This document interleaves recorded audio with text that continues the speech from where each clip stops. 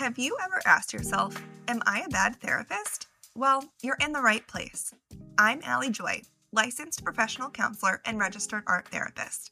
And I'm Catherine Esquer, a clinical psychologist, and you're listening to Am I a Bad Therapist? Join us each week for stories from behind the closed therapy door. You'll hear experiences that made us ask, am I a bad therapist? Including bloopers, jaw droppers, and other difficult moments that normalize the unique struggles of modern-day therapists. This is a space with no experts, no gurus, and no hierarchies, just humans sitting in similar chairs. And while we're not the gatekeepers for good and bad therapy, because we're bad therapists too, we are here to shine a light on the difficult decisions therapists face on a daily basis and normalize that mysterious gray area of clinical practice that no one wants to talk about.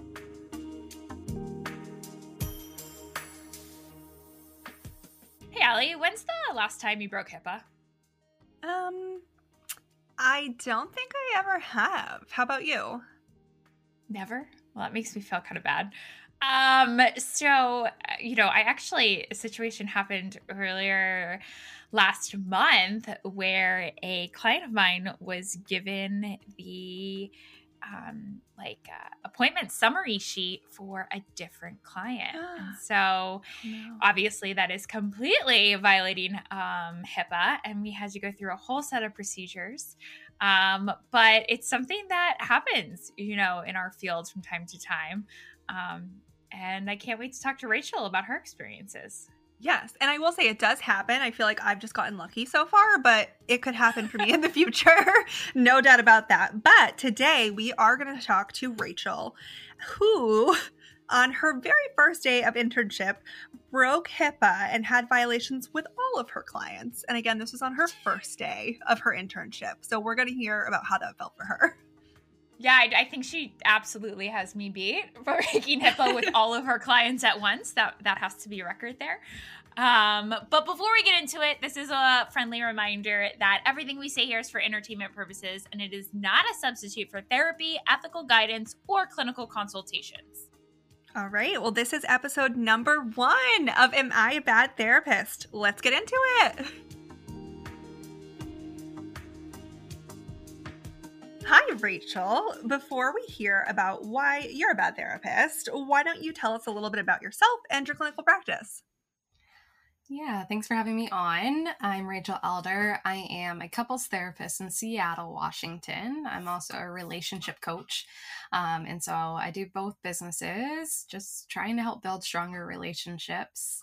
And I have been doing this for 5 years now. Not strictly in couples, but, I've had quite the experience of trying a bunch of niches and finally narrowing down that this is the work that I love to do. But I think as of next month, it'll be 5 years of being a therapist, which went way faster than I could have imagined. Well, time flies when you're having fun. Yes, So 5 years of clinical decision-making, navigating the gray areas. I'm sure you have lots of stories to tell us, but to start off with, what is the one story you want to share with us today on why you're a bad therapist? Yeah, I'm going to tell my first day of internship where I violated HIPAA with my first client ever on my first day. Well, you can only go up from there in your career. Gotta get it out of the way. You violated HIPAA at your first day of internship with your first client ever. All right, let's hear it. Yeah, so I did my internship at a community mental health agency, and I was primarily going into schools, working with elementary, middle school, and high school, but this was a high school that I was going into, and I went with my agency supervisor, who was also seeing adolescents at the high school, and she was just showing me some of the clients from her caseload that she was going to be handing off to me for my internship year with the agency. And we were just doing an introduction session with a client just so they could meet me and do that gentle handoff. That doesn't always happen, but was happening, which was great. And the client was like, and who else are you going to be seeing at the school? And I was so nervous, so anxious. I wanted to make that first good impression and show that I'm confident and qualified. And I just answered. I didn't think about what her question was asking or what their question was asking. I just answered and listed off the names of the clients I knew I was going to be seeing at the school. And so we finished. Yeah, go ahead. Sorry. So you not just broke HIPAA for one patient, you broke HIPAA for lots of patients. Yep. Every client that was going to be on my caseload at that time. Mm-hmm. All right. Yeah, at that school. Yeah. So in the moment, I had no idea what I had just done. And so we wrap up the introduction with the client, and I chose this internship site because of this supervisor, hoping that she would be mine. So sweet, so gentle, and says, "Hey, I just want you to know that's a violation of HIPAA. You can't tell clients who you're seeing. It's up to them if they talk about it, but you can't do that." And I wish I could remember. I probably had like an instant face of like whiteness and like, what did I just do? But she was so gracious. She's like, like these things happen and we can talk about how to navigate it. And I think the decision at that time was that, I would have to let clients know I had violated HIPAA and that I was willing to kind of take ownership and any action that they would want to feel comfortable. And all the clients were super cool. They're like, "Oh, we all talk about who we see. Like, that's just how this school works. So we all know that you're seeing us. Like, we're all friends. We all talk about it. We know that already." So that was really nice and felt very gracious and compassionate and helped me in that moment be like, okay, like I'm not a terrible person. I can recover. I can repair with clients. No big deal. It was actually a month later that I really felt the weight and impact of the action I had done with violating HIPAA. We had practicum facilitators through our school where we brought in case studies. And so I brought in the case study with this client who I had disclosed the information to in that first session, and didn't think my case study was really focused on that. It was, I don't remember what it was, but something about the relationship dynamic with me and this client and trying to get some kind of case consultation around it. And my supervisor, who was the teacher for that class, also happened to be our professional ethics teacher for our school, and instantly stopped me and said, "Do you understand what you did? Do you understand how severe that is and that there are all these actions you now need to take?" And I remember sitting in the class in front of my peers, like 10 other peers, and thinking, oh my gosh, no, I don't think I realized how severe it was because of how the agency navigated it with me. But now I had this teacher pretty much putting the fear of God within me of, are you really cut out for this work? And I remember leaving class and just crying and feeling so much shame and really feeling like, can I really do this? I've spent 4 years to get to this point, and now I'm wondering, is this the right path for me? And will I even be able to get to that goal of graduating and doing this work because I violated HIPAA now? Am I out of the game? Is this all over for me? And now for a quick ad break. Fun fact, Allie and I actually met on the Teletherapist Network. That we did. And if you'd like to join like-minded therapists like us in a private network away from the distractions of social media, just visit teletherapistnetwork.com. There is so much going on inside the network. There's clinical consultation groups like the one I host, Creativity in the Clinical Room. There's media requests, templates, masterclasses, and more. And we would love for you to join us at teletherapistnetwork.com. Finding artwork that is appropriate for the therapy room while also being aesthetically pleasing can be such a challenge. Well, that is why I created the Joy of Therapy shop. It is full of mental health art prints, accessories, and more. You can find items ranging from a bohemian vibe to funny quotes to lighten the mood. My favorite right now are the holographic stickers. Me too. As a Bad Therapist listener, you can get your first digital download of an individual print for just 25 cents using the code BADTherapist. Go to joyoftherapy.com to find my Etsy store and Instagram account. and let's get back into it. Oh man. Yeah, it's so interesting how the agency and your professor handled it so differently. That part really stands out to me. Like you said, it was a month later that you had like you kind of processed it, were dealing with it, and then it's like this even bigger kind of bomb dropped of like, oh my gosh. Yeah. It also did it feel like a personal attack as opposed to, acknowledging the situational aspects involved? I think that did come up for me. Like I feel Yeah. like it took me a month after that to like process through the shame. Like my classmates were all so kind of, Mm. you honestly, like it wasn't out of ill intention. You weren't trying to cause harm. It was an honest mistake that any of us could have made. Like that's the whole point of practicum is to learn how to do this, and you made a mistake. And so sometimes I wondered if it was just more of how the teacher handled ethics and just like, well, I'm the ethics teacher, so I should kind of have the strong reaction and tell you how bad this is. Um, and that was really the only person who spiked that shame within me. And Mm. everyone else around me, my agency, my supervisor at the agency, my classmates were all like, this is just really hard. And you didn't have to bring this in. Like you didn't have to add that to your case consultation, and you did. And now you're dealing with the shame instead of actually having the valuable case consultation that you were seeking and needing to do good work with this client. Mhm. So it did feel like it felt a little personal. I don't know why it would be. Like I didn't really have anything with this teacher, but the focus then became of all of the wrong I had done versus holding. I know I can't be the only therapist who's violated HIPAA in their career. I know I'm not. And so instead of like walking through the steps, like when this happens, here's the things we need to do and have in place to kind of repair and fix the situation. It was just more of this focus of like, you're a bad therapist. Even though those weren't the words, that was the impact Mhm. with her Mhm. reaction towards what had happened. And I can imagine your biggest fear was, am I a bad therapist? Can I, Yeah. like you said, can I cut it in this field? Yeah. I think it's interesting. I mean, I went to that place of like, so am I out? Like, out, does Oh, this wow. eliminate me from becoming a therapist? Like, did I just make the biggest violation that I can't actually do this work now? Which is interesting. Every time the stories I have of, am I a bad therapist? That's what comes up of like, am I out of the game now? Like, I can't do this anymore. Did this just rule me out of all this hard work that now I can't continue on with something that I've been pursuing for so long?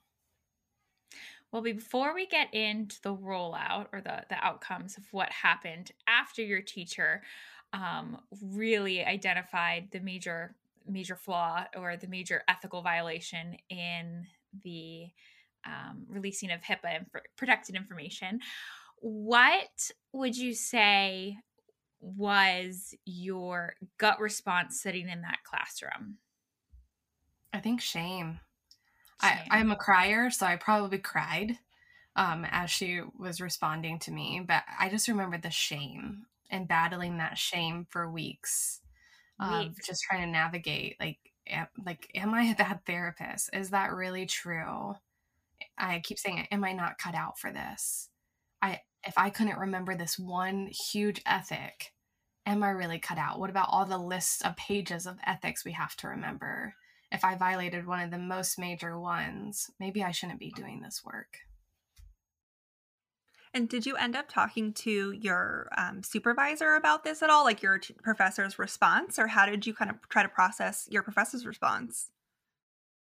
I definitely processed it with my peers. I was lucky of like I called it like my grad school bestie. Like we were in all our classes together, and I remember got to talking with her a lot of, just trying to process the shame I was feeling. And it's hard to remember now. So much has happened in 5 years. I do remember following up in class, and I remember crying in class of just talking about the shame and how difficult it was to receive her reaction and trying to understand what I needed to gain from it, but also not feeling like I was supported um, as a supervisor for the practicum experience. and I really wish I could remember what happened. I mean, I made it through practicum. I didn't quit. I wasn't ruled out. And I want to, maybe this is my idea. I want to believe like she was able to respond more kindly and talk about it a little bit more. But I think what I remember most is my peers just saying like, yeah, that shame would be real. And of course you would feel that way. And it's helpful for us to actually hear this story of how easy it can be to do this without recognizing, and how much we are trying to develop our mindset as therapists, how we show up as a therapist, and also all these behind the scenes parts of our code of ethics and the responsibilities at this agency setting on top of the responsibilities of our school for our internship experience, and that it's just a lot to manage on top of your personal life as well, and the expectation to still write your papers and do your homework assignments and your readings while working for free for almost, it felt like full-time. It was probably more part-time, but just trying to manage it all. Mm-hmm. I think what helped me through some of that shame was that my peers were like, thank you for sharing the story, and thank you for allowing us to witness that so we can learn from it, versus it being kind of put in this frame of you're a bad therapist and here's why, and we will always remember you as a bad therapist. It sounds like you had such an amazing cohort to go through school with, and I can personally relate. There is no better place to have a personal crisis or an existential crisis or a professional crisis, any type of crisis, than in graduate school for mental health. Like, it is so supportive. The cohorts are, I mean, I know not everyone has had that experience, but my experience as well has been, it's a really great place to be able to stretch our vulnerabilities, stretch our tolerance with vulnerabilities, stretch introspection, and really like look inward and have that support around us. So I'm so glad you had that experience with your cohort. Oh my goodness. Yeah, it was a good class practicum. Not all of them were like that through the 4 years, but that one I was really thankful. Yeah. Yeah. So my biggest burning question here is, what was so different between how your your site supervisor told you how to handle it and your practicum/ethics supervisor told you how to handle it? Why were they so mismatched? I mean, when I think back to it, my guess is that the agency, they've just probably seen more violations of HIPAA or the code of ethics, like learning them, applying them, that there's just, in a community mental health agency setting, yes, there are regulations, but I think there is more creativity of how we go about it. Like, I met clients out in public. Like, we really focused on like meeting clients where they were at. I had sessions in a Starbucks, making it very clear, like, there's not confidentiality and privacy here. Are you comfortable going into this? And clients been like, yeah, because that was the only way for them to get to their session. They couldn't always get to the office, or they didn't have parents supporting their decision. So we met in a place that they could be seen, and they were able to have that support. So I think the agency setting just had really embraced, like, as long as we are talking about the boundaries, making sure it's informed consent, that was really what mattered, and helping clients understand privacy and confidentiality, versus my school setting was really about, I mean, their role was to kind of drill this into us. These are the code of ethics. These are the things you need to be aware of. And maybe it was just my school and how they taught that. Like, I remember taking professional ethics the summer before internship and thinking, if I would have taken this the first year of grad school, I probably would not have finished the program, because it really put the fear of God in you of like, if you do these things, you will lose it all. And maybe there's an intentionality of like trying to show like how important it is to respect and honor these codes and not take them for granted. But that was my experience of these code of ethics are so important. Do not make mistakes. Do not break them, or you might find yourself in court. You might find your license being revoked. So I think maybe that's the difference of that was her role in the school, was to teach that class, and then her role in our practicum to make sure we are hitting the benchmarks or the things that we need to be hitting to become graduates of a counseling program, and the agency setting, they brought in interns every year from different schools, and those interns left every year. And so maybe understanding the ebb and flow of therapists developing their identity, developing their sense of self, as I sit across from people who are going through trauma, mental health concerns, and understanding that there is more grace and growth that's maybe needed in the process.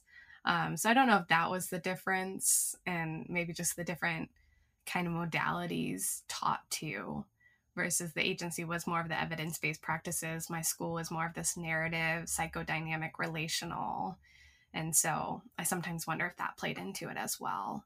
But the agency was definitely way more laid back about it than my school. And did you end up having to go back, like after this strong reaction from your practicum supervisor, did you have to go back and do anything additional at your site? Or did you just kind of leave it how you did with already informing them, the month prior with how you kind of like decided how to handle it with the agency? Yeah, my practicum teacher was like, you need to go back to the agency. They need to understand what happened. Not just your practicum supervisor at the agency, but the program director at the agency needs to know. And you need to ask, like, what are the steps you need to do to make this right?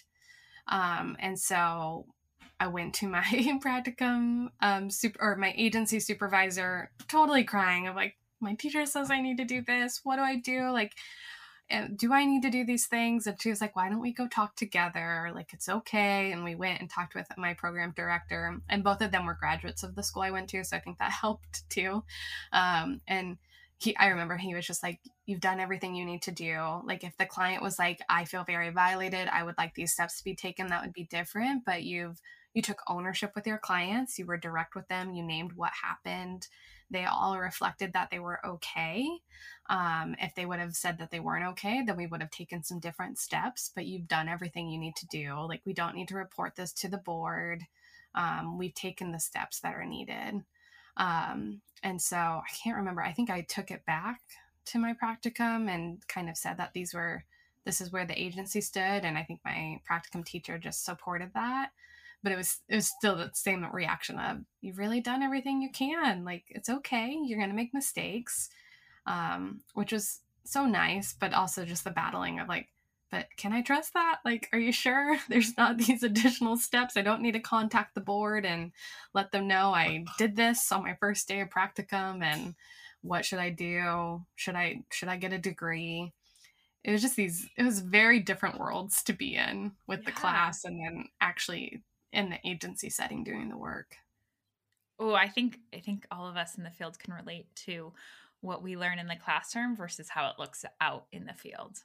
And I think this is a great example of a pretty big HIPAA violation, what it looks like in the classroom versus what it actually looks like in the field, and how it practically can play out, right? Where all parties are satisfied and covered. And yeah, this was a great example. And I can see why when we asked you to join us on the podcast called Am I a Bad Therapist, your brain immediately went to this story.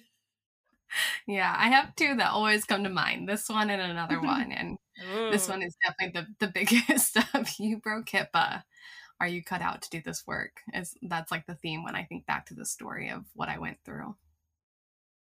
Yeah, I mean, it is a great story, but it's great to talk about too, because it does happen. And I think that highlights it so well. And if anything, I feel like it's interesting with the practicum supervisor's response. Like, I understand HIPAA is a huge deal. It is, of course. But I feel like internship in practicum, that's a place to make mistakes at the same time. Like, we learn all these theories and all these great things, but when we go into the place to practice it, we're like, what? Did I learn anything? I don't know how to do this. So we have to grow and we have to make mistakes. And again, I understand the severity of it, but it's interesting, making you have so much shame as a response. I feel like I would feel the same way. Yeah. It's interesting to me because, I have a private practice, so it's a business, and my husband has a business too. And I think about how companies, like, they get, what's the word? oh gosh, I'm going to fail now that I'm on the spot. Like information gets leaked all the time, right? There's security breaches. That's what it is. Their security practices get breached, and then that information goes public, and that happens almost daily. And people don't have that same response. And yet here we are as therapists. Granted, these are different fields, but it's like, oh, there's been a security breach. And that instant thought is like, am I out of it? Like, am I qualified to do this work? Should I be doing this work? There's more of this personal hit that happens versus these businesses dealing with this every day. They're like, oh, we just send the letter out and people let us know if they want us to do anything about it, and we go on with our life. Versus us as therapists is like, my world is ending. Can I really do this? Should I be doing this? I feel like there's more shame. It's just always interesting for me comparing just these business worlds of here we are in business, here other people are in business, and it's just so different. And trying to explain that to people, like, we are in a profession that has this code of ethics that is very gray, and it's created for a reason, but then it also creates a lot of that fear of, am I doing the right thing? Is this the right decision to do? How do I navigate this? And we are kind of thrown in there to figure it out on our own. Luckily, we have wonderful colleagues and consult groups and supervisors. But it's just such a different world sometimes. Mm-hmm. And trying to explain it to people, they're like, wait, what? Mm-hmm. You have to do what? Mm-hmm. It's like, yep. Yeah, if you see me in public, I'm going to pretend like I don't know you unless you come up to me. And don't take it personally. That's just me following these code of ethics that I have to live by. People just don't get it. That gray. Yeah, I think we as therapists are faced so much with that gray. And that's why Ali and I wanted to start this podcast, because we are humans who use our humanness for our work, right? We have to abide by a code of ethics, but it's also gray and murky, and so much comes up. Maybe not as much comes up for me on a daily basis as it did for you on your first day of internship. But so, Rachel, what if there was another student who was in your shoes, in a graduate program, just made a horrible breach? I shouldn't say horrible. That's a judgment call. Definitely not horrible, but a large breach of HIPAA on their first day in the clinical field. What would you tell them? What would you say to them? I think I would say, feel the emotions you're feeling.